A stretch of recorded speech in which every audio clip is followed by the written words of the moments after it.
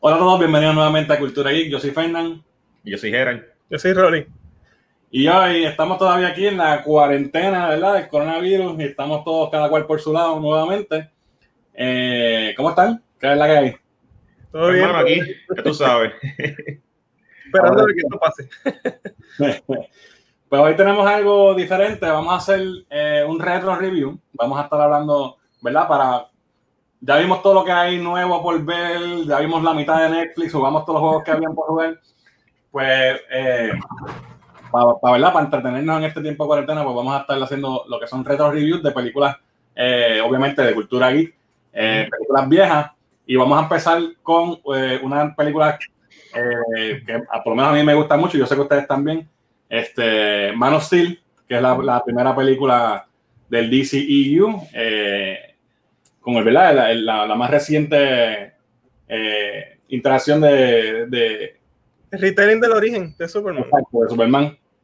Y ¿verdad? Podemos después quizás continuar con el DCU y hablar también de las películas anteriores o que le siguen a esta. Pero quería empezar por esta porque también tenemos la de Green Lantern que la vamos a hacer después. Esa es otros 20 pesos. pero quería empezar por esta porque esta yo sé que es una película que a mucha gente le gusta, pero también hay mucha controversia con varias otras cosas que pasan en la película. Así que me parece que es un buen comienzo para hacer este nuevo invento de los retro reviews. Así que, ¿cómo quieren empezar? ¿Vamos a hablar overall de la película cada uno o vamos por escenas? ¿Qué quieren hacer? No sé. Vamos por escena. Exacto. Vamos a seccionar la película. Vamos a seccionarla y... Por el principio. Yo tengo un par de notas que tomé, porque cuando la vi antes estuve tomando notas. Y te puedo decir por lo menos, la película empieza, ¿verdad? En Krypton, right? Y yo tengo que decir que las escenas de Krypton para mí son, ¿sabes? Otra cosa, son espectaculares, el diseño, los vestuarios, los efectos, el planeta, el world building de esta película está súper bien pensado. ¿Sabes? Todo funciona y se nota que es un mundo que no se siente natural, se siente que pues sí, que es una cultura diferente. ¿Qué piensan ustedes? Pues mira, ese backstory para mí, eso duró como casi 20 minutos. Y de verdad, para mí fue, en esos 20 minutos, no se necesitaba más tiempo para tú desarrollar el backstory de General Zod y para que sepas más o menos la historia de Krypton con Jor-El. Para mí tuvo on point en cuestión del tiempo necesario que tomaron de la película para eso. Sí. Estoy de acuerdo, creo que fue rapidito, pero fue un point. Estos son los bits que queremos dar. Esto es lo que es, y te crearon ese mundo y inmediatamente, obviamente la mayoría de la gente conoce la base, claro, el origen, pero algo que me gustaría recalcar es el cambio gigantesco y drástico de compararlo con Superman The Movie, por ejemplo, lo que Krypton era en esa película, el concepto, versus es otra cosa totalmente, aunque es verdad, los bits de la historia son los mismos, pero visualmente es completamente espectacular. Obviamente tiene unos elementos que cambian el origen, lo del códex, lo de que no podían tener hijos naturalmente, todas estas cosas que no estaban en la mesa anteriormente, y esto lo crea Man of Steel realmente, esto no existía en el canon. Esos cambiecitos, pues obviamente es para build de lo que viene luego en la película. Pero sí, al principio el que es fan bien clásico, pues como que espérate, pero I liked it. Sí, no, y enriquece, si lo comparas con la versión original de la película, pues lo lleva más allá, lo enriquece porque le da mucho más historia, más cultura, o sea, lo pone, se siente real. Y me gusta mucho porque, como tú dices, en bien poco tiempo te establece todo lo que tú tienes que saber. Ya tú conoces al personaje de Zod ya rápido, ya tú sabes cuáles son sus motivaciones, por qué es como es, por qué es lo que quiere, lo que está buscando. En cuestión de nada, y no se siente forzado, no se siente como ni ajorado ni nada, no se siente ajorado para nada. Se siente súper natural. Y by the way, el papel de Zod, ya desde el principio, este tipo es una vez. La diferencia, y volviendo a comparar, ¿verdad? Porque hay que hacerlo. El Zod de Marlon Brando versus, ¿verdad? El de Man of Steel, Zod le mete mano y tipo hasta pelea y bueno, él vence a Zod realmente. Pasa que el Zod le da un chip shot y lo mata. Exacto, porque eso me gustó mucho, que es un golpe de estado fallido. Exacto. Lo que hace Zod, él intenta quedarse con el poder y usurpar el poder, ¿verdad? Del Council y mata a gente y qué sé yo, pero al fin y al cabo resulta que Exacto, aún matando a Jor-El no gana, ¿sabes? Exacto. Sí, porque después lo mandan para el Phantom. Exacto. Y eso, by the way, eso, la forma en que diseñaron el Phantom Zone, que es completamente diferente a lo que vimos en la película original, y a los cómics también, es completamente diferente.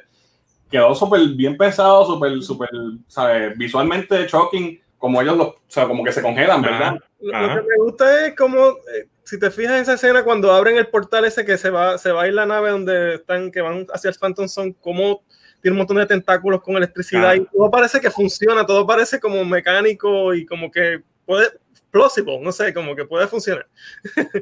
Mira ese rostro.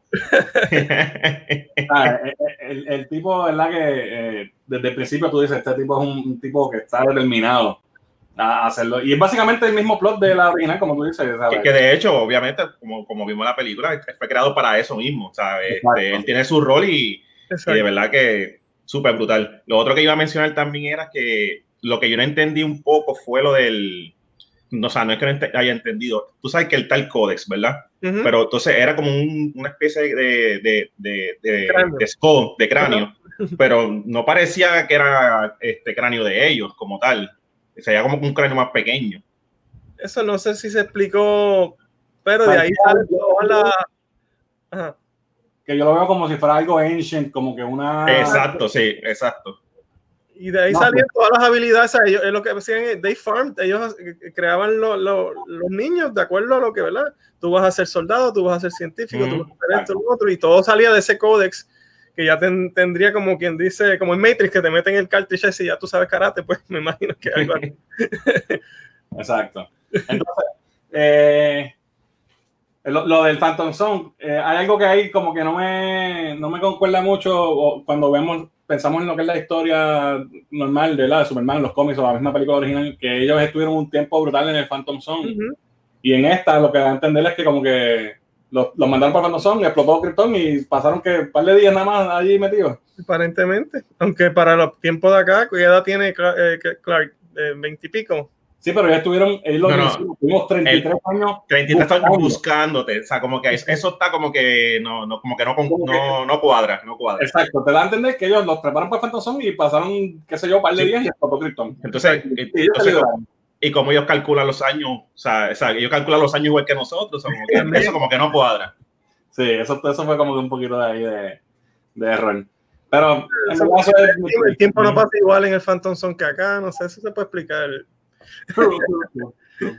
Oye, y Jor-El por un lado es como Thanos, o sea, él en el sentido de que obviamente el científico le dejó saber a los líderes que obviamente ese planeta estaba jodido, o sea, y prácticamente lo que hizo Zod es lo que prácticamente quería hacer Thanos o hizo Thanos en cuestión de Marvel, o sea, no es como una mezcla, aquí tenemos una mezcla como de, tú ves los lados, los extremos del personaje de Thanos, aquí tú lo vemos con Jor-El y lo vemos con Zod como tal. Sí, las ideas son dos extremos opuestos totales. Sí. ¿Qué les parece el vestuario de cómo incorporaron los shields y el look de todo eso? Me gusta. Bien original, totalmente diferente. De hecho, no tiene ningún background de cómics ni de películas. O sea, se creó para esta. Y me parece cool, me gustó. Los vestuarios del Council también, que tienen como que... Con los ojos esos así gigantes. Yo creo que tengo una imagen de eso por aquí para poner. De verdad que este tipo, Zack Snyder, en lo que es la cuestión visual, nadie puede decir que el tipo... No, eso es lo de él. Eso es lo de él. Ahí no hay discusión.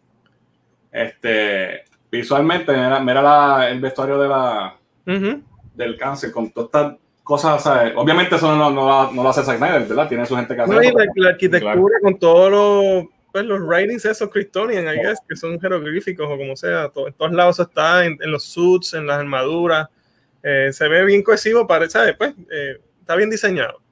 Por eso que digo que el world building está on point, ¿sabes? Está espectacular. Entonces, después pasa, ¿verdad? Pasa toda esta parte de Krypton y caemos rápido ¿verdad? En la Tierra y seguimos a Kal-El. Y la introducción a él como personaje, ¿tú crees que, y esto es una de las fallas que yo creo que tiene la película, la película tiene mucha acción, tiene backstory, ¿verdad? Tiene su trama, tiene un excelente villano, pero ¿cuánto realmente conocemos a Superman en la película? Es que Zack decidió hacerlo en flashbacks, ¿verdad? Para quizás no seguir hacerlo lineal como más clásicamente las películas hacen y quizás tener un sense distinto. Es un style, ¿verdad? Y está bien. Pero no pudimos ver nunca cuando ellos encuentran al bebé. Eso no está. Que está en todas las otras versiones que pueda haber de Superman. Decide simplemente darte un flash forward. Ya él es adulto, está trabajando en un barco ahí, de estos que pescan crab allá en Alaska, por allá parece. Sí, pero si perdemos, aunque nos da flashbacks de él cuando niño, en chunks, no sé si fue la mejor. No, y para mí el formato de los flashbacks funciona porque te da momentos importantes. Que si la guagua coral cuando se cae al agua, cuando él es chiquito y le empieza a ver los poderes. Entonces cosas funcionan, pero yo pienso que no te da a conocer bien a él, adulto ya. Es como que siempre está callado y como que, ok, cuando el tipo en la cafetería le tira la cerveza encima y ¿sabes?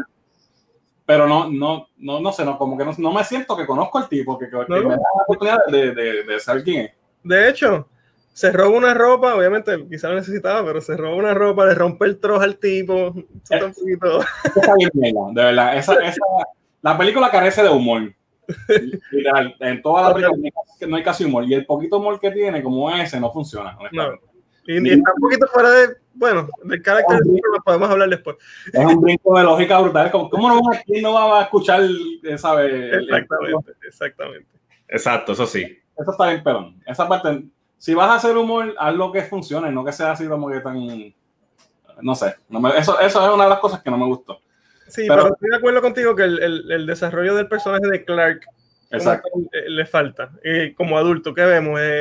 Los trabajos que tuvo, salvó a aquella gente del Oil Rig, que sí, perfecto, tiene lo heroico, lo entiendo, nítido. La muchacha la salió a defender, después se va, vuelve a la casa. La parte del tornado, obviamente, pues se quedó ahí por hacerle caso al papá. Eso podemos discutir ahorita, es una escena bien powerful, pero... pero pues, él como que no hasta ahí, no tiene como que una personalidad que tú puedas definir, no sé. Sí, no, a eso es lo que me refiero. Y obviamente sabemos que Superman no es un tipo súper carismático como Tony Stark, ¿verdad? Exacto. No podemos esperar que sea así, pero me hubiese gustado un poquito más de carne en ese sentido. Sí, estoy de acuerdo. De ahí a dónde brincamos, ¿qué pasa después? Exacto, lo seguimos en sus trabajos que ha tenido así como que random. Y de momento, ¿cómo él llegó? Ok, él está él escucha en la barra esa donde el tipo del truck. Ajá, los militares. Encontraron algo en el hielo que puede ser un submarino o algo así, y él pues cae allí, ¿verdad? Casi así de rápido, ¿eh? Porque no te explican si es que él está en este viaje por el mundo buscando, como en la película original, que voy para el norte, porque así es que me guiaba pero nunca da esta escena donde te dice, ok, él está en la calle porque está buscando algo. Ahora, cuando él vuelve a la casa, le dice a la mamá, lo encontré, pues tú asumes que es que él está... Exacto. Pero, no sé, como que... Fíjate, yo lo vi más en el sentido de que él está por todo Estados Unidos, no sé, reencontrando un propósito en su vida. Así fue que yo lo vi en la película. No lo vi como que él salió con esa intención de buscarle su origen como tal. De esa forma fue que yo lo vi. Y que por casualidad, pues, estando en aquella barra, pues escuchó aquellos militares que encontraron un artefacto que estaban varios gobiernos involucrados de diferentes nacionalidades, y por eso él decide ir allá. O sea, eso tiene sentido. Y de hecho, yo también lo vi así. Yo entiendo que así fue que lo entendí, pero después cuando me pongo a pensar, qué casualidad entonces que él estaba solamente tratando de encontrarse al mismo y terminó en el sitio donde estaba la nave. Totalmente random, está trabajando en un bote, hay un oil rig, él se cae al agua, termina en shore en ese pueblito, se va a trabajar y ahí escucha eso, y eso está ahí al lado, se puede ir a pie. Que se hubiesen explicado que él estaba buscando eso, como que investigando. Funcionaba mejor, exacto, funcionaba mejor. Sí, correcto. Creo que eso falta. Sí. Vamos a volver un momento a los flashbacks, porque en esta parte, al principio es que está la mayoría de los flashbacks. Para mí, el flashback de cuando eres chiquito, que le dan los poderes, el que empieza a ver y ve todo bien loco. Esa escena para mí, no sé si para ustedes, pero para mí fue bien powerful también. Sí, bueno. Cuando llega Martha y entonces ella lo calma y él sale y todo el mundo es como que diablo, este freak. Esa escena, ¿sabes? Tiene sentimiento y no es algo que tú necesariamente vas a ver en una película de superhéroes. Y me pareció como que bien, qué sé yo, bien powerful, bien tierna. ¿Cómo? Que por eso es que yo creo que también Zack no enfatizó ya él en adulto. Todos esos flashbacks de niño, pues yo entiendo, te llevan a tú ver cómo es en realidad Clark Kent hoy día. ¿Sabes? Su personalidad. Un tipo, pues, obviamente, que sufrió bullying, no sé, se sentía fuera que no pertenecía, fuera del grupo, que no pertenecía. Y entonces, yo por lo menos en ese caso, yo asumo de que esa fue la intención que hizo Zack, que no, o sea, como que no enfocar la película ya de Clark de adulto, es como que, ok, ¿por qué Clark es así hoy en día? Por esto y esto y esto y esto, y aquí te presento los flashbacks. Y entonces vamos entonces a mover vamos a mover la historia para entonces, y no como que estancarnos para seguir viendo lo mismo que en otras películas que ya que ya han pasado como tal. Lo que yo creo que establece pues su soledad, ¿verdad? Por sus habilidades, pues cuán difícil es y cuán diferente él se siente y solo. Y también enfatiza el poder del bond con su mamá, ¿verdad? Y sus papás, que son los únicos que están con él y quien los únicos los acompañan. Eso me pareció que sí, que es bien powerful la escena. Pero aún así, en las escenas de Henry Cavill, antes de saber la verdad, encontrar la nave, como que eso no se tradujo. Quizás porque no le dieron algo que hacer que lo presentara. Sí le dieron partes heroicas para que él, ¿verdad?, salvara gente, etcétera. Pero algo más allá, no sé, quizás me faltó. Lo que pasa es que él no tiene relaciones con nadie que él conozca ya más que con su mamá. Cuando él vuelve a Smallville y está con la mamá, ahí tú lo sientes más natural y como que se ve más humano. Antes se ve como que un tipo callado. Y no sé, dice que Lois es una amiga y todo cuando llega. Exacto, sí. Sí, porque se identificó, que es como que por fin encontró como que alguien que se pudo identificar, tú sabes, como que pero yo entiendo que él se fue después de la muerte de Jonathan. Y ahí entonces que él decide.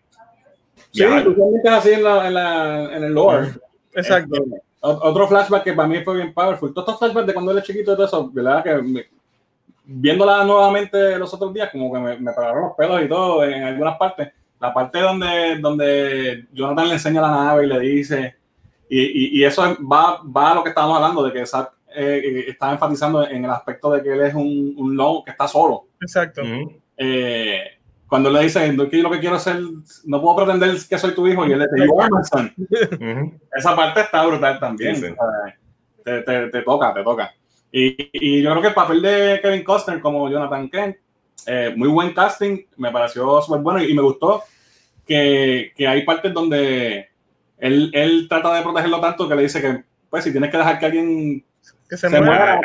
Esa es la escena que te iba a mencionar ahora. De verdad que él tiene su punto, pero de verdad ahí se fue como que bien al extremo. Sí, esa parte no me gustó.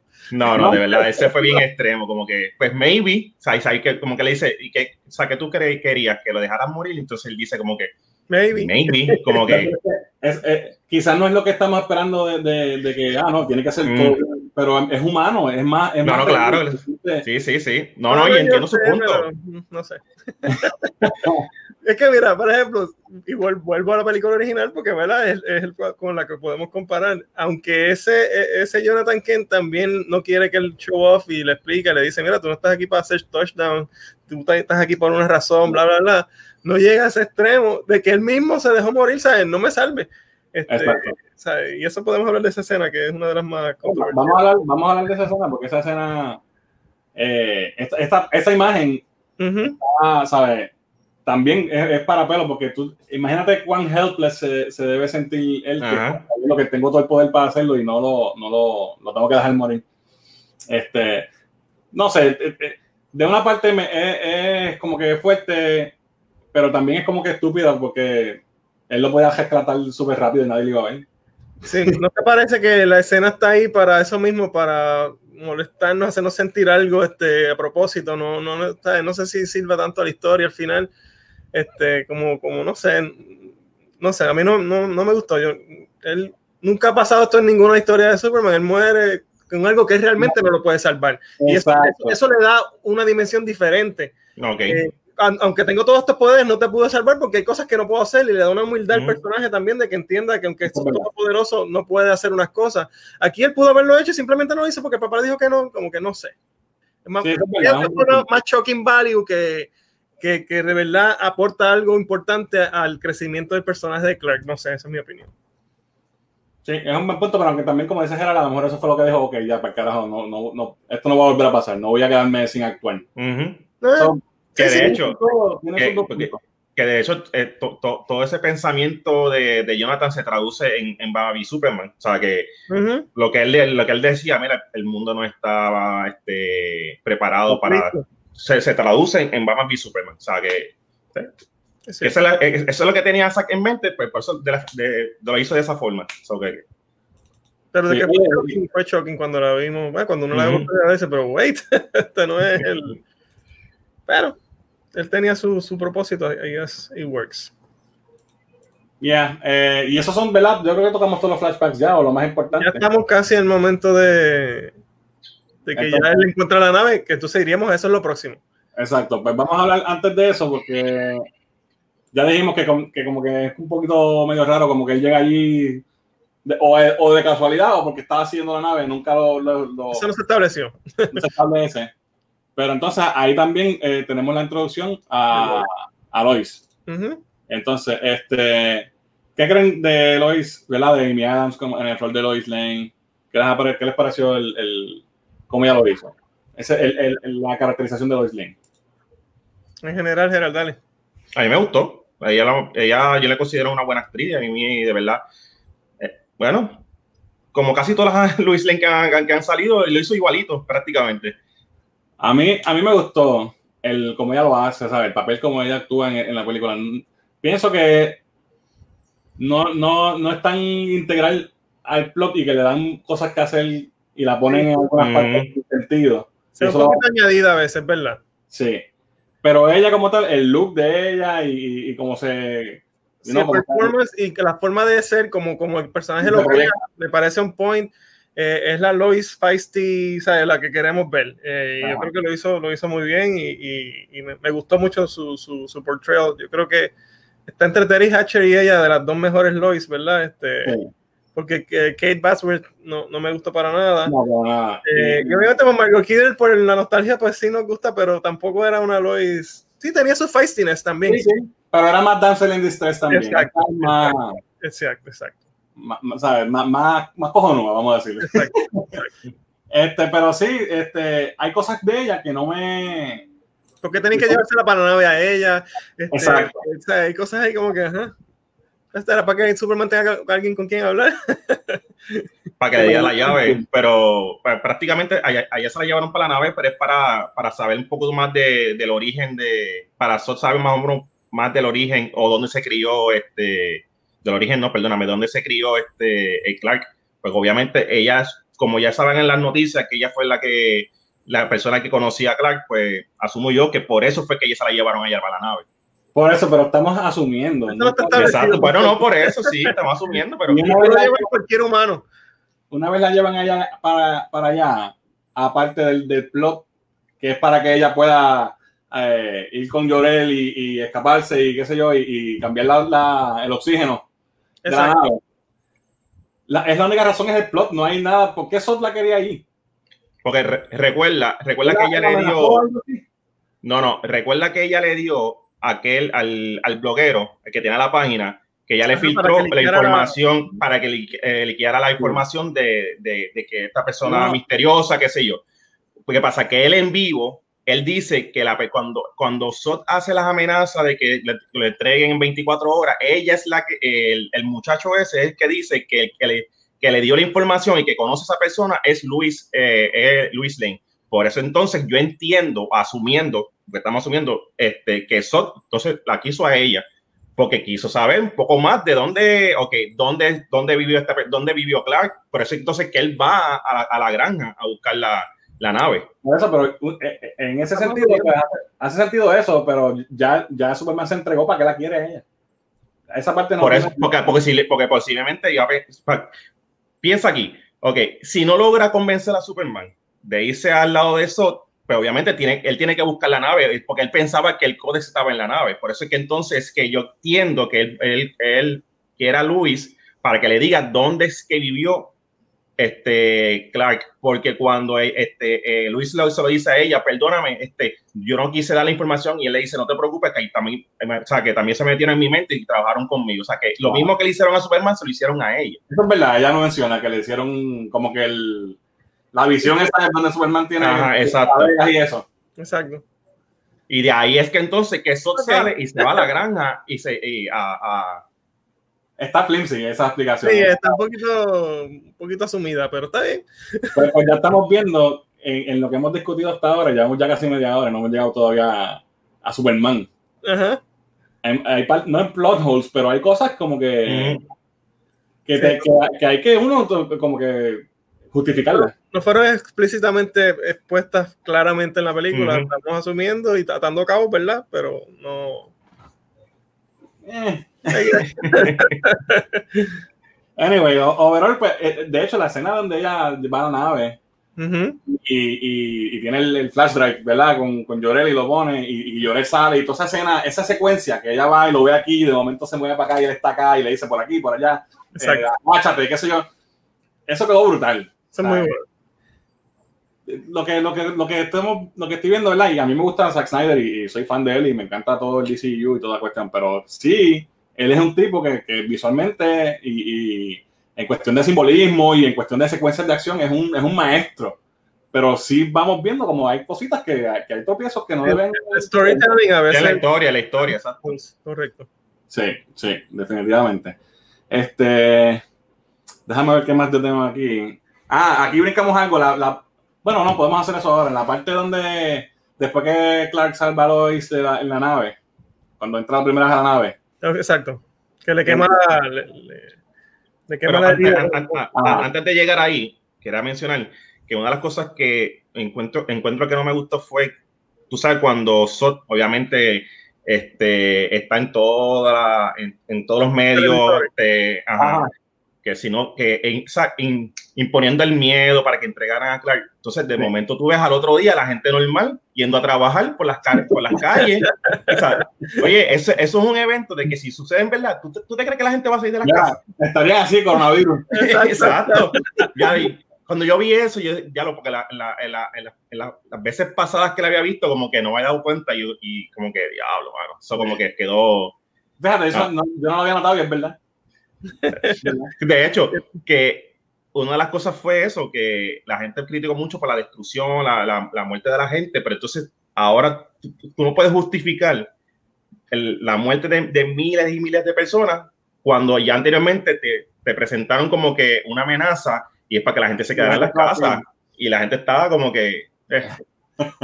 Sí, ahí... Yeah. Pero eso se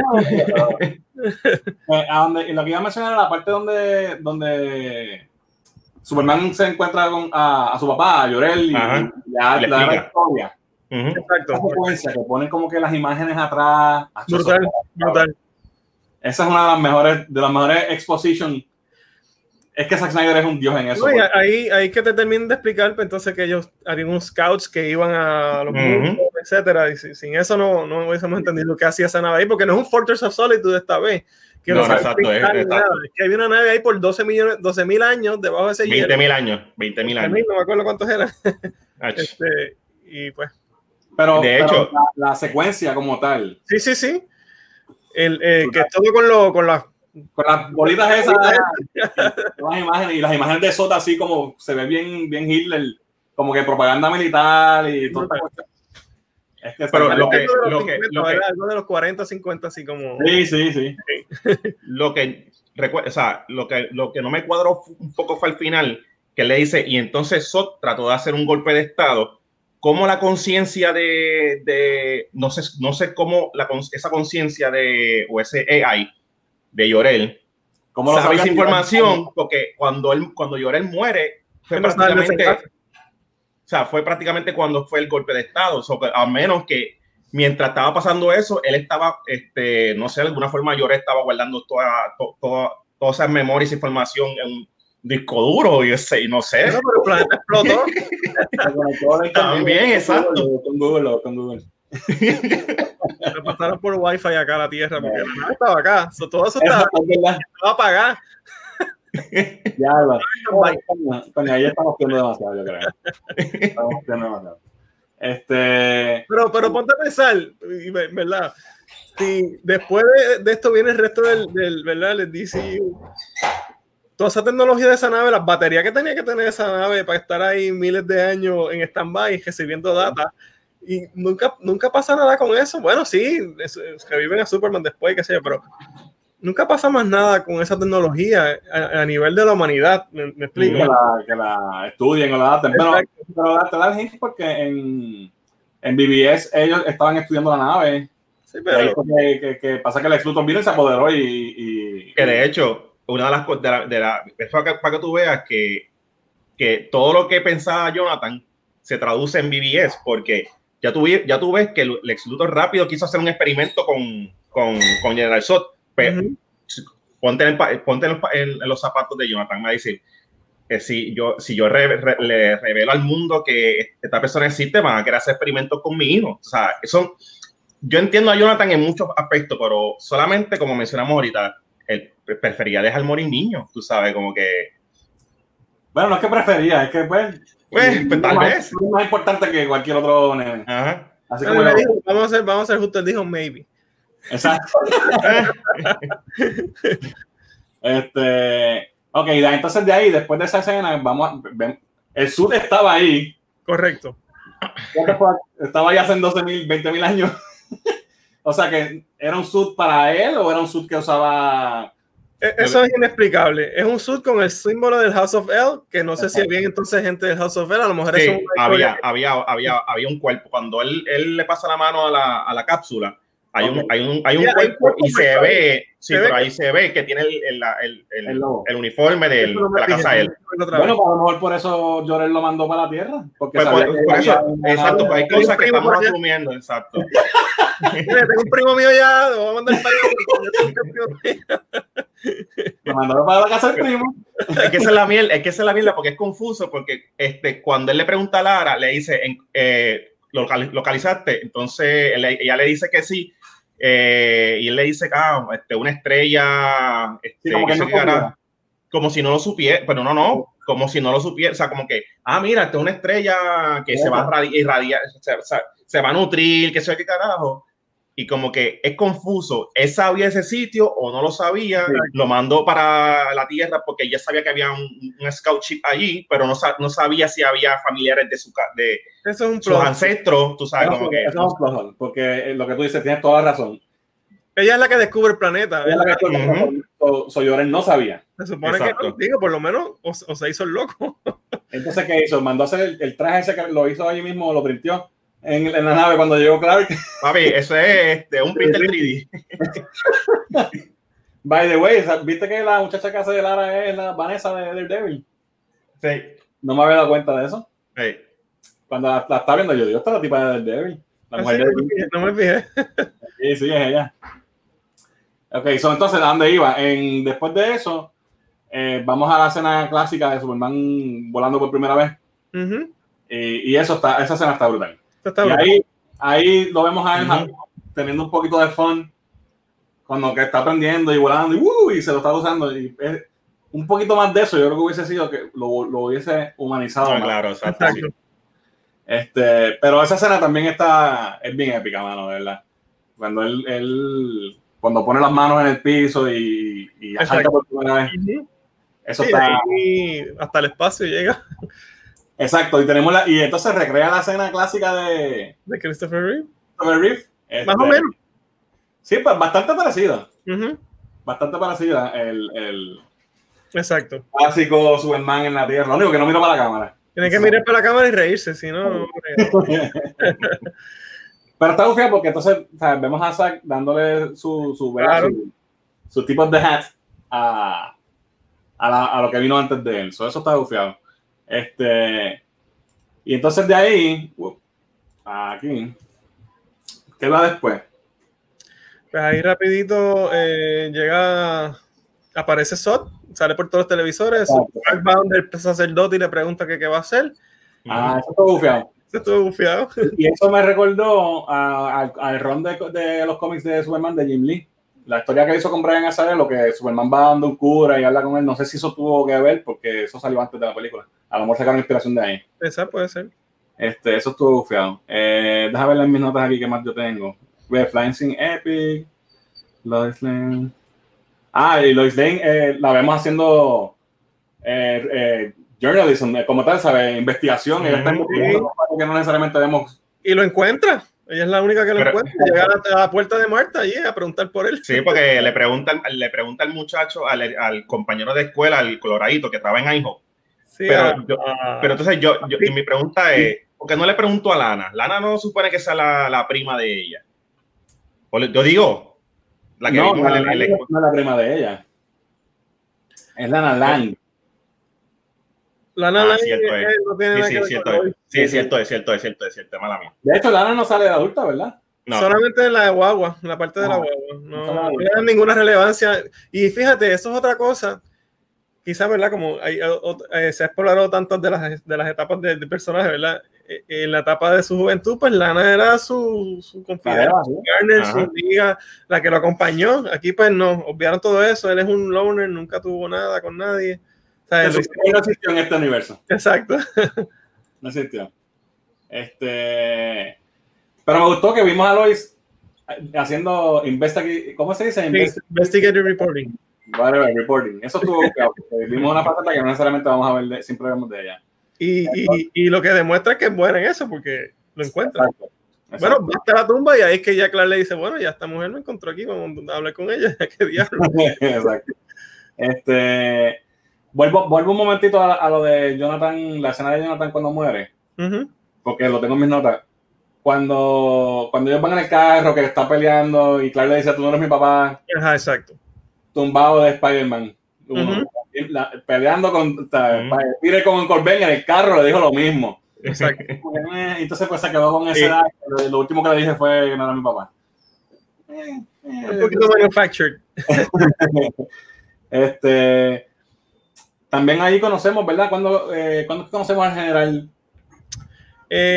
Después de eso, entonces empiezan a verse las imágenes de la nave de Zod. Y entonces hay que generar y sabes que Zack Snyder confirmó que en efecto él iba a ser John Jones. Era John Jones. Pero eso también, obviamente, no tiene que ver con la película, porque en la película tú no lo sabes, ni se supone que lo sepas. Pero John Jones, Martian Manhunter, te está pasando esto y no hace nada. Exacto. Nada. Deja que Superman vaya allá. Es un alien que lleva aquí igual, ¿sabes? No.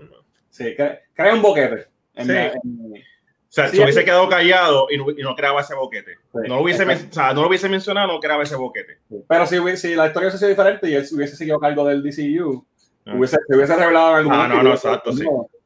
Sí, pero no sé si va a bregar porque después viene Batman v Superman. Pasaron un montón de tiempo y todavía Jones no se revela, ¿sabes? No sé. No sale más nada. Y no sale más nada. Sí, pero lo que pasa es que recuerda que Batman v Superman fue prácticamente 2 años después de los eventos de Man of Steel, o sea, como tal. O sea, fue... Pero imagínate un tipo como John Jones con todos los poderes que tiene, claro. La destrucción que pasa en Man of Steel y no hace nada. No, por eso, sí. Exacto. Sí, oye, y Superman peleando con el ejército completo de Zod. Vamos a hablar, antes de ir a la acción, que yo creo que ya debemos empezar a hablar de eso, pero vamos a hablar un poquito de Lois y Clark y la relación entre ellos, porque si hay algo que para mí no funciona en esta película, es el romance de ellos dos. No me lo creo, no les veo la química. Sí tienen algo de química, pero no es para enamorarse así de momento. No. yo creo que estoy de acuerdo, no se ve natural, no me la creo. Quizás en Batman v Superman se ve mejor. Porque ya tenían una relación. Exacto, y ahí pues yo creo que quizás no son los actores necesariamente que no tenían química entre ellos, sino que el libreto no les dio ese espacio de que eso se desarrollara y como que es de la nada, y sí, estoy de acuerdo. Se siente forzado. No me la compré. Ni siquiera tienen la oportunidad de compartir entre ellos una cita o algo para conocerse, ¿sabes? Esto, aunque sí puedo entender que Lois a lo mejor le diga, este tipo es Superman, Dios mío, que ¿sabes? ¿Qué clase? Pero él... Y la salvó ya, y sabré si ese fue como que el único interacción prácticamente con ella, que cuando la primera vez que lo ve, la primera vez que ella lo ve, él le quema una herida. Yo creo que eso te debe dejar un trauma. ¿Qué les parece eso? Que no hay Secret Identity, por lo menos con Lois. En la dinámica clásica de ellos dos, el triángulo de Superman, Clark y Lois no existe en esta película. No existe. Eso se escrachó completamente. Positivo, negativo. Pues mira, ya, bueno, para los fans... A mí no me molesta, honestamente. No me molesta tampoco, ya en los cómics había establecido y quizás ya uno está over it, pero la verdad es que pierdes un montón de posibilidades de historias y de cosas que hacer con eso, que no sé si al final es negativo para el potencial de otras historias con el personaje, que podías crear con esa dualidad, pues, pero quizás para que él tenga a alguien con él. Porque Superman es bien loner también, en los cómics por muchos años fue así también, no puede decírselo a nadie, eso es algo que no puede compartir con nadie. Quizás eso, pues... Además, lo de las gafas quizás como ya es tan tonto que la gente piensa que con solo los espejuelos él es otra persona, y no quisieron ir ahí. Exacto. Lo establecen después, aunque obviamente lo que te hace ver es que entonces le están dando el crédito a Lois de que ella no es tan estúpida de que ese, como que ella actúa con él. No, exacto. Y está en un triángulo amoroso, lo más seguro para evitar eso también, no sé, porque se ve como que medio weird, que ya esté como que ya no weird, pero tú sabes que para es una dinámica increíble. Para la sociedad, pero para la sociedad, pues tú sabes. Sí, pero es un staple de Superman, ¿sabes? Definitivo. Y crea muchas situaciones interesantes y que se le podía sacar punta, pero pues. Y entonces, volviendo a lo de a Zod, cuando le está explicando esa secuencia de Zod, cuando lleva a Superman y a Lois para la nave y la visión esa que él tiene, esa también está brutal, visualmente hablando, está súper brutal. Y me gusta también porque ahí te explican que Zod no llegó de la nada a la Tierra, sino que el mismo Clark, cuando activa la nave, se dan cuenta. Es el que exacto. No, la culpa es de él, como quien dice, porque si él no hubiese estado buscando su heritage, pues no hubiese pasado nada. Y obviamente visualmente esa escena está brutal con los carabelas y ellos dos con la ropa negra. Exacto. La interacción entre ellos. De verdad que este tipo, Michael Shannon, él se joda la película para mí. Sí, de verdad que sí. Muy buen papel. Y aunque es el villano, tú puedes entenderlo también y ver su punto de vista y hasta darle cierta razón. Quizás no de acuerdo con sus métodos, pero su ¿sabes? De donde él viene tiene peso. Exacto. Entonces, después que se escapan de allí, toda la escena que ya lo hablamos, ya se nace el romance ese estúpido que estamos de acuerdo en que no tiene sentido. Y entonces, de hecho, antes de eso, cuando él lo va a entregar, que están en el desierto y están todos así solitos en el esa parte como que bien estúpida también. ¿Cómo creíble? Bueno, pues vamos para la parte carnosa de esto, vamos para la acción. Obviamente sabemos que había una crítica bien grande cuando salió Superman Returns, de que Superman no peleó con nadie nunca. Y eso fue una de las críticas más grandes de la película. La película tiene muchas fallas, también tiene cosas buenas, pero esa fue la crítica más grande. Y entonces aquí, Zack Snyder, de verdad que... Vamos a pelear con todo ahora. De verdad que la destrucción está demasiado exagerada. Total. Demasiado exagerada. ¿Qué creen de las escenas de acción? ¿Qué les parecieron? Bueno, empezando la pelea que tuvo con Faora y el otro soldado. Ese no es nombre, ¿verdad? No dicen nunca el nombre. Sí, no, ese no me dice.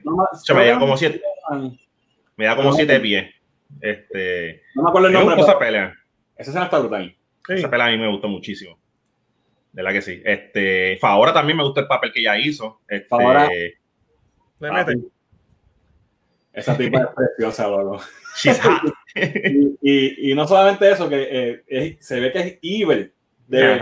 Y entonces como que no concuerda, una tipa bien linda, pero que es bien mala, como que, ¿sabes? Le quedó brutal el papel. Lo hizo muy bien. ¿Sabes? Cuando ella, como que en su mirada y sus expresiones, se nota que ella se siente que es mejor que todos nosotros y que nosotros somos una tipacha y que esto, pues, no, ¿sabes? Ellos vienen aquí a dominar. Y ella y Zod, los dos tienen esa misma actitud de superioridad. No, me gustó mucho. Y la cuestión, esa misma, en esta escena, que el casco como que se pone transparente y se ve la cara. Toda la tecnología está bien brutal, hermano, de verdad. Sí, de acuerdo. No, las escenas de acción, volviendo a eso, espectaculares, bien, se ven muy bien los efectos, súper bien. Obviamente la destrucción es lo que, ¿verdad? Tuvo mucha crítica y por qué Superman lo permite y cuánta gente murió, etcétera, ¿verdad? Pero eso es otra... Pues mucha gente dice que la excusa de que Superman estaba empezando... ¿Qué tú piensas de eso? Bueno, es que fue así, prácticamente Superman estaba empezando y yo no creo que Superman, de hecho, yo no sé cómo él sabía pelear, porque yo creo que nunca en su vida Clark tiró un puño práctico, pero nada, exacto, por eso, pero pues se fue a las manos con ellos, pero... Estaba peleando con gente que nacieron diseñados para ser warriors, ¿verdad? Ajá, exacto. Y aunque no tenían la habilidad de dominar sus poderes necesariamente, porque nunca habían estado ¿verdad? En un planeta donde tuvieran esa habilidad, pues tienen unas habilidades que Clark no tiene. Por eso es como una roca un poco. Pero él tenía ventaja sobre ellos porque él llevaba todos sus años aquí y era más poderoso que ellos. Por eso lo balanceaba un poco. Exacto, sí. Pero toda esa escena de acción en Smallville, para mí esa destrucción no estuvo excesiva. Es cuando llegan y lo que me gusta de Smallville, perdona que te interrumpa, que él métanse adentro, o sea, se ve que por lo menos tiene regards por la gente, que está buscando que nadie que se salven, que no se hagan daño, pero en la ciudad pues obviamente quizás que no tiene chance porque están dándole y también tiene menos espacio también en la ciudad, los edificios, los buildings están más cerca de uno que otro, pero yo lo que digo es que mira, cuando salió esta película y entiendo perfectamente la crítica por la destrucción masiva, pero si te fueras a ver por el lado de Marvel, Civil War en el MCU se formó gracias por eso. O sea, Civil War, la película existe por eso mismo, porque ellos querían poner como que un control y entonces te presentan todas las diferentes destrucciones que hubo en Sokovia, Estados Unidos, en Nueva York, en el otro lado, en Wakanda. Entonces, y es para que tú veas que no le dieron, o sea, en MCU funcionó, entonces acá no funciona, lo que no entiendo. Pasa que aquí la destrucción está fuerte. Y no es que no funciona, es quizás por lo que el personaje de Superman, ¿verdad? Siempre es representado y pues no se ve, aunque él salva a una que otra persona, ¿verdad? Pero no se ve más, quizás con un par de shots, mira, aunque fueran de par de cositas, de par de segundos que él se ve haciendo algo, quizás va un poco esa parte, ¿no? De que la crítica mayor fue que después que él lo dejó que pasara y no se preocupó. Y obviamente la mayor parte de la destrucción de la ciudad no fue la pelea, fue el engine. Y aquí en esta imagen se ve claramente, ¿verdad? Que hay un valle cabrón entre medio de los edificios. Pero es que es demasiado excesivo, mano. ¿Sabes cuánta gente murió? Y la destrucción es más grande que la de Nueva York en Avengers, obviamente. Sí, definitivo. Entonces, otra cosa, en esa parte de lo del World Engine, que está, ¿verdad? La máquina, cómo funciona, que está una cadena abajo y... La gente que está allá en esa área del mundo, ¿por qué no había militares que atacaran a la nave tampoco? Dejaron a Superman solo. En la otra máquina, en la del... Pero algo más fundamental que eso, ¿qué se supone que es la máquina? Porque si tenemos un cristiano que vivió aquí por 20 y pico, 30 años, no sé qué edad tenía Superman en la película y está loco aquí, ¿por qué había que hacer eso? Yo creo que eso menciona yo creo que Zod menciona en alguna parte, no sé si es cuando él habla con Jor-El, que se lo encuentra a la simulación de Jor-El en la nave, que es que no tiene tiempo para esperar a que se adapten. Bueno, como yo era adulto ya. Sí, porque él le dice algo así como que le tomó 33 años prácticamente adaptarse, o sea, no estamos para esto, perder tiempo. Sí, pero eso está bien, eso es explicarlo para poder tener esa madre ahí para que... Exacto, Entonces, vamos a rápido antes de seguir con la destrucción. La parte el motivo de Zod, obviamente, era crear un nuevo Krypton y usar el Codex que estaba en Clark, ¿verdad? Para crear, y tenían el Matrix y en la nave esta, ¿cómo se llamaba? ¿El Matrix Chamber o cómo se llamaba? El Genesis Chamber. Genesis Chamber. Eso es un plot que a mí me hubiese gustado que se explorara más, no necesariamente en esta película, pero que lo dejaran abierto para el futuro. Y maybe, ¿verdad? No, bueno, el estado que está el DCU ahora no sabemos, pero maybe podría explorarse, pero como que, pues, para mí como que lo destruyeron porque se destruyó la nave y se rompe el cristal y sale todo el agua, el fluido ese y los embriones o lo que sea que había ahí, se destruye y entonces Zod muere. So, ¿quién va a explorar esa área? Porque Clark tiene el de esto todavía con él en su cuerpo, en su DNA. So, creo que y a él no le interesa porque él lo dice, como que ya Krypton tuvo su oportunidad y como que... Sí. Que pues funciona, lo usaron como para el motivo de Zod y funciona bien cabrón en ese sentido, pero hubiese estado bufiado como que crearan se pudo haber sacado más punta de ese storyline y lo liquidaron ahí. Sí. Entonces, la pelea de Zod y Superman, super épica, ¿sabes? Las escenas, la parte de los puños, que la cámara sigue el puño de Superman y cae allá, le cae con otro puño, todo eso está brutal. Y hay una escena que me tocó también, ¿sabes? Que me dio como que, coño, esto está bien cabrón. Cuando estamos viendo toda la destrucción y la pelea está pasando y está pasando todo esto y el World Engine está destruyendo todo y Perry White y toda la gente sale del planeta, salen todos y con la muchacha Jane. como quien dice Jenny. El edificio ya está atrapada y ellos tratan de salvarla a ella. Esa escena también para mí fue bien powerful porque la muchacha, la actuación le quedó cabrón, se notaba que estaba cagada y el desespero de Perry White por salvarla, todo eso quedó súper nítido y ahí es que la nave se destruye. El poder de esa escena es que te da el point of view del pedestrian, del que está de nosotros. Y de verdad que funciona en ese sentido. Estoy de acuerdo, muy bien. Y fue algo que exploraron más en BBS al principio, que nos dan el punto de Batman, que es un humano. Correcto. Se ve más cómo afecta a la gente, a The Little Guy. Exacto. Eso estuvo, me hubiese gustado que hubiese más de escenas como esa en Man of Steel, porque con tanta destrucción, pues quizás debieron haber dado un poquito más, o quitarle un poquito de destrucción o enseñarnos más cómo afecta a la gente, porque se dedicó toda la pelea y sí, hay candy, pero al final, ¿con qué vas a quedar? Y vaya, no se le puede quitar porque eso es lo que los cómics, cuántas destrucciones de ciudades hemos visto, ¿sabes? Es comic book, true to comic book form, ¿verdad? Pero cuando estamos viendo una película que trata de basarse más en algo real y en algo que, ¿verdad? Que puede ser cierto y pasar de verdad, pues se ve un poquito exagerado. Sí. En cómics sabemos que destruyen los edificios y eso como si nada, llega Darkseid y cosas, pero pues en una película que trata de tener cierto plausibly. Imagínate tú ver algo así, ¿sabes? Sí, está fuerte. Yo creo que se le fue la mano un poco, pero sí, obviamente nos dio lo que queríamos y eso. Exacto. La gente quería Slugfest, pues cojan Slugfest. Ahí está. La escena donde Zod dice, yo soy un dios, y se quita la armadura y hace así, ¡acho, cabrón! Porque ahí es que ya él tiene un cierto más dominio de los poderes, porque acuérdate que primero no lo... No, y que de hecho, Clark fue el que le dijo cómo dominar esos poderes. Exacto. Al principio, en la primera pelea, cuando él se le jode la máscara, que se yo qué carajo, y él dice, mi mamá me enseñó esto y esto. Exacto. Le dio la clave del examen. Sí, exacto. Pero cuando él le dice como que, tú eres un pendejo, mira, yo I was built for this, y ya puedo dominar esta mierda. Y ¿En dónde tú creciste? ¿En una granja? esa, ¿sabes? Vamos a hablar de Michael Shannon en un momento, porque es que el tipo es un tío. Hay pocos villanos en todas las películas de cómics que para mí que son tan efectivos como él. Para mí es el mejor villano del DCU, pero por mucho.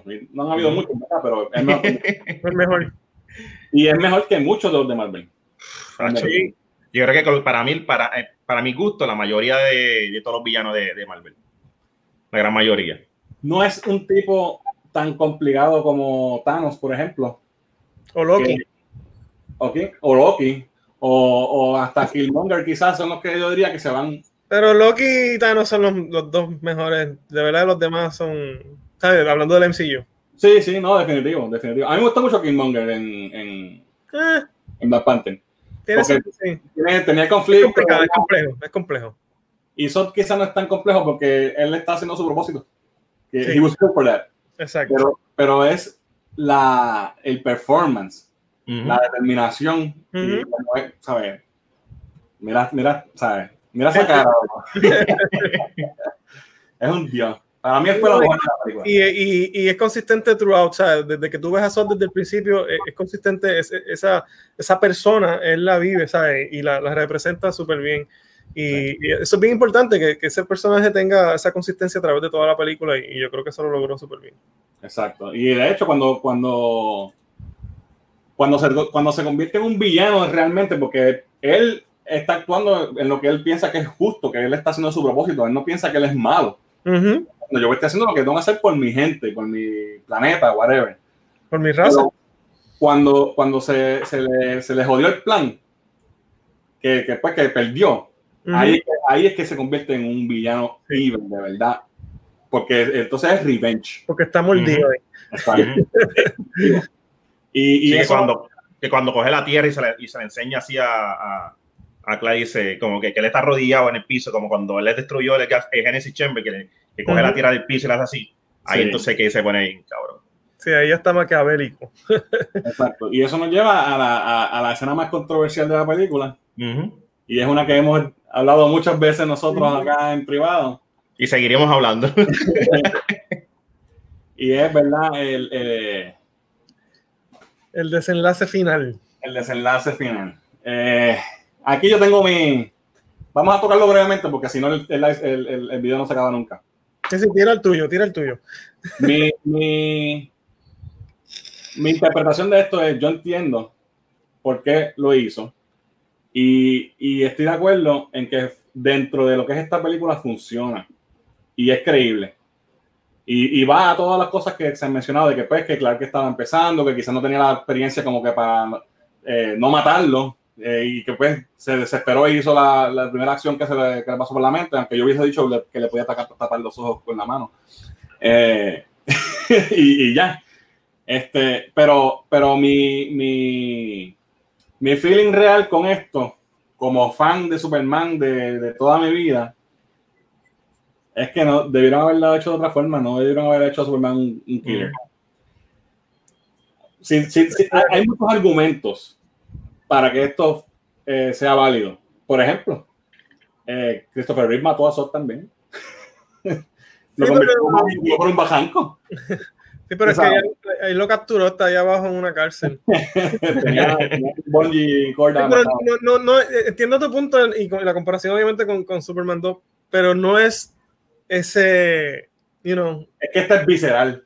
Y es visual y está en cámara, o sea, y pues me gustaría pensar, y obviamente también soy un super fan de Superman de toda mi vida, que él podía haber encontrado otra forma.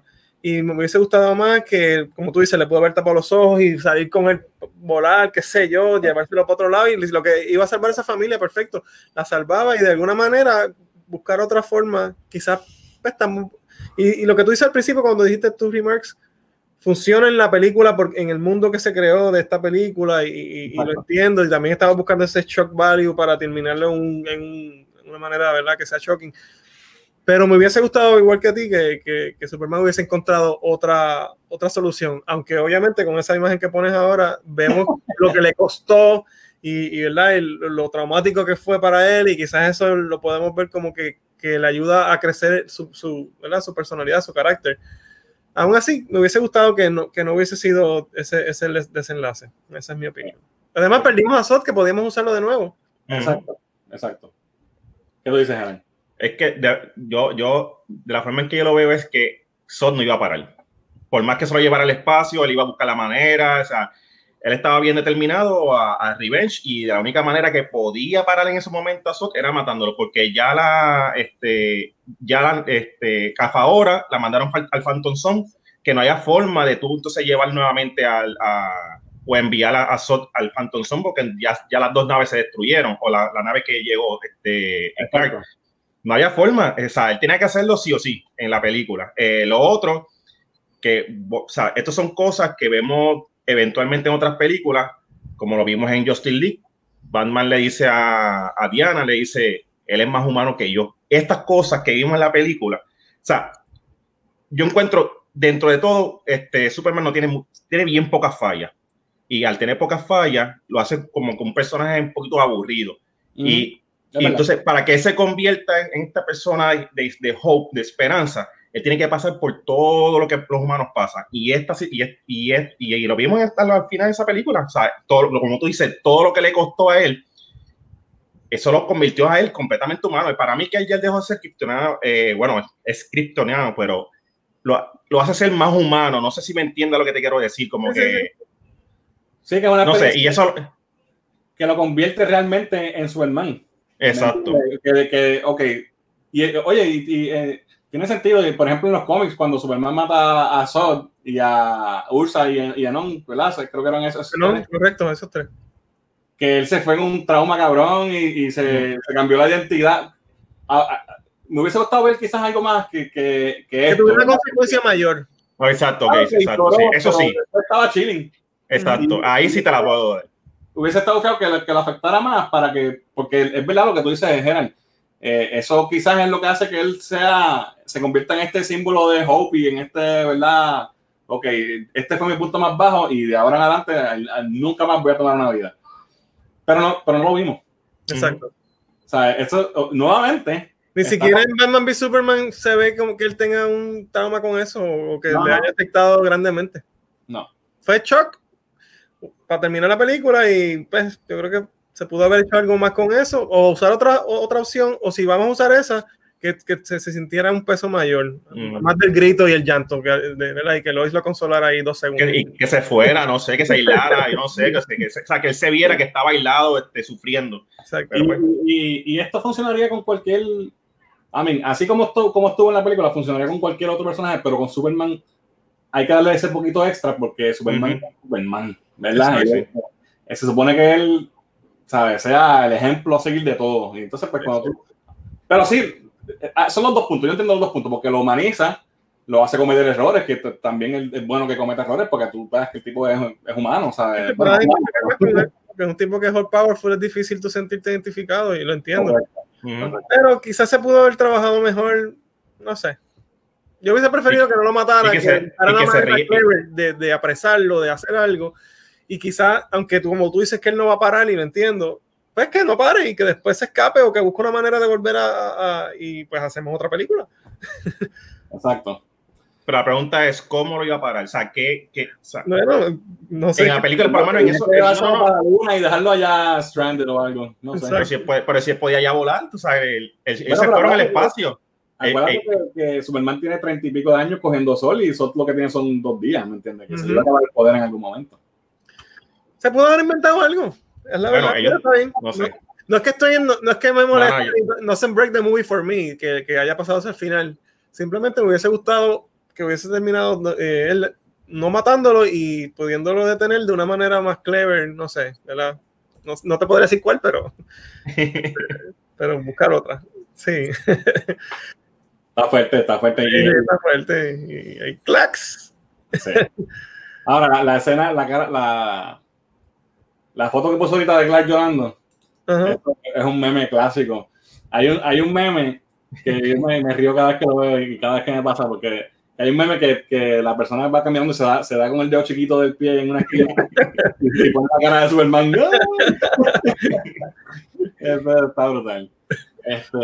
Pero sí, yo creo que, ¿verdad? Tocamos todo lo que íbamos a tocar. Sí, ya, yo creo que sí. Llevamos 1:05. Overall, la película es excelente. Es muy buena. Yo creo que visualmente no hay nada mal que decir de ella. Tiene buenos personajes, tiene un villano espectacular. Tiene controversia que es bueno también, ¿verdad? Te hace crear conversación y es memorable. Y fíjate, la película con los años ha ganado más aceptación y más lore, y la gente la aprecia más ahora quizás que cuando salió, que pues, hizo su buen dinero, y no que fue que perdió de dinero, pero no hizo quizás la venta en taquilla que se esperaba. Pero con los años ha ganado más aceptación. Eso sí lo he notado mucho online y en los message boards, etcétera. Pues, ¿qué es lo próximo? Green Lantern. Green Lantern lo podemos hacer. Sí. Ahí yo creo que vamos a hacer más desacuerdo. Es una película un poquito más controversial. Así y universalmente odiada también. Exacto. Nada, las personas que nos estén viendo en el video, déjenos saber en los comentarios abajo qué les pareció Man of Steel, cuál es su interpretación de todo esto que hemos estado hablando de la película, y si están de acuerdo con nosotros o no. Vamos a seguir la conversación en los comentarios. Esté pendiente porque vamos a tener otro retro review pronto de Green Lantern, esa sí la próxima. Y nada, seguimos en la cuarentena, todo el mundo a su casa, lávense las manos, protéjanse, pónganse la mascarilla. Y pendientes de Cultura Geek, que tenemos más contenido para ustedes. Así que esto ha sido todo por hoy. Yo soy Fernan. Yo soy Gerald. Yo soy Rolly. Nos vemos en la próxima. Nos vemos.